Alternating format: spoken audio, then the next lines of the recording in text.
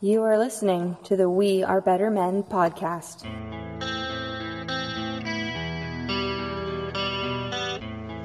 You're listening to the Better Men podcast, a No Deadbeat Society project. www.wearebettermen.com.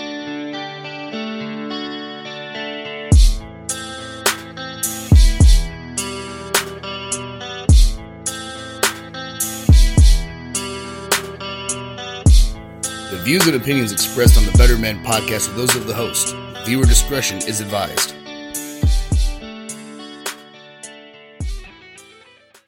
Ladies and gentlemen, welcome to the We Are Better Men podcast. My name is Leyland Diano. Stoked to be here as always. Just renewed my podcasting account for another year. Now we are officially into year 2. Increasing every day. Super stoked. I'm so thankful for all you. I was driving today, and 2 things happened today that I wanted to talk about. The first was I went to get groceries, and there was this woman standing outside of the parking lot, and she had a sign. Now, this woman looked like a normal woman, just probably like 45, average woman. And I mean average just in terms of like she wasn't standing there looking like she had been maybe high on something. She looked like just a normal person is basically what I'm saying. And she had this sign that says, single mother, have a full-time job, does not pay enough, need food for my kids.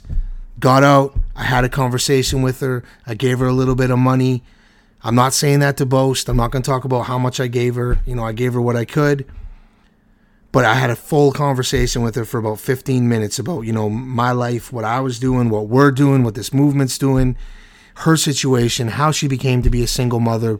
Father bailed on the kids, and it hit me, and it was just rough, and I wanted to talk about it, and I wanted to put it out there. You know, there's guys out there too, single fathers that are faced with the same thing. Your job doesn't pay enough money, you're struggling to make it, whatever the case may be, and it's difficult. It's not easy. So a shout out to all you that are just working hard, working your asses off, doing what it takes to be the parents you can be. This podcast is not always about parenting. It's more focused on being a man, the things that we deal with as men. But I needed to talk about that. I needed an outlet, so I put it out there. It was hard to see, but it was what it was. Now, onto the podcast. When I was driving, I was thinking, and I wanted to talk about something very specific today, and that was the fact that you are sometimes wrong. Your opinion and judgments that you have today on several things are probably wrong. Let's backtrack and understand psychology.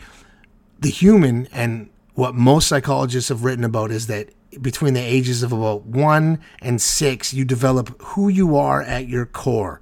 And there's a lot of personality traits that come out in those years, which is why the environment that you live in and how you're nurtured in those years is so radically important. I use the word radically because it's that intense and it's that critical to your life. No, that doesn't mean if you had a shitty upbringing that you can't reverse it, but you are giving your children, we are giving children a head start by nurturing them and by teaching them the right values and sensitivities and moral compasses and understandings and empathy. At that age, we are just putting them miles ahead of where a lot of us were growing up because our parents didn't have that information. That's the reality of the situation. We have data now, we have studies, we have psychologists, we have scientists, we have, you know, therapists, counselors, all these people that have been doing all these things for years and years and years that are able to tell us what the outcomes are when you do certain things as a statistically average situation. So, what I want to talk about right now is the fact that we form opinions as we go through life and things happen to us. Someone does something horribly evil to you. It's happened to me. It's happened to you. It's guaranteed it's happened to you. It's happened to everybody. There's shitty people out there and they do things to us that suck. Unfortunately, some of them do things to children. Some of them do things to women. Some of them do things to men. It could be what some of the things do to their staff members. There's a plethora of things. The issue is that the attributes of those people that do these things to us sometimes give us baggage or give us judgment and opinions based on that attribute that is irrelevant to what they did. What do I mean by that? An attribute of a person is, let's say, let's say you're a single woman and your ex hit you in the face all the time and your ex smoked a lot of weed. I'm not advocating for pot. I don't smoke pot. I'm not a fan of it. I think it's a waste of time. If you do it and you're responsible and you manage your life, you provide for your kids or do whatever you need to do, maybe you don't have kids, live in your parents' basement, whatever, that's great. But let's just go back to that. So if you're a woman and your ex-boyfriend beat you all the time and hit you because he was a douchebag piece of shit and he smoked a lot of weed, an attribute of him, there's two attributes that I just stated. One is that he hits you all the time, and the second is that he smoked a lot of weed. Now, unfortunately, what happens to us psychologically is we bridge the two, and we don't always think about it. So now we have this judgment and this opinion based on two things, when one of them, the beating, the hitting, the abuse was probably not related to the weed at all. Now, I'm not, again, advocating for weed, but that's just the situation. That one makes sense to me. It's a reality. Not that I have been in that situation directly, but reverse it and twist it and you have a situation.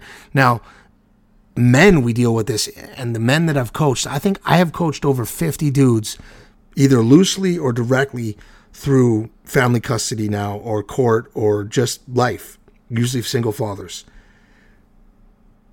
There is some significant damage done to men when they're in relationships where they feel that they're abused. This is not saying that men don't abuse women. I don't want to have those debates. I don't want to go back to that every time I bring these things up. So let's just acknowledge the fact that I know that there's a lot of shitty men out there that hit women and that abuse women in a lot of ways. And it's horrible. I hate it. It disgusts me. And yeah, that let's leave that there. So, excuse my voice. I'm coming off of a nasty cold. I'm like at the last stage here. I feel a lot better. So this is why I'm just going off here. But men pick up baggage through their lives based on what women have done to them and the attributes of those women, and then pass and hold that judgment on women broadly. And it's a problem. So the moral of this thing is, or the moral of this story is that your judgments could be wrong. They could be right, 100% right. But what you need to do is you need to acknowledge when you're judging someone or you're forming an opinion or you have a very, very compassionate stance that you're holding firm to on something, you need to acknowledge where that stance, where that opinion, and where that judgment came from. If you can figure out and understand where that came from, you'll understand why you're thinking it. And again, sometimes after you go through that process, you end up in a perfect spot. And you're right. You know, doing heroin on the corner of the street is bad. That's maybe someone you knew did that and they died. That's a judge. That's good. But there's other judgments that we form based on people and their attributes that are not tied together, that are not bridged. They're separate. They're verticals in terms of a person and a persona and characteristics, and we bridge them all into one, and then we form judgments. So I want y'all, if you're listening, explore that a little bit. I know I am a lot. I love reading this stuff.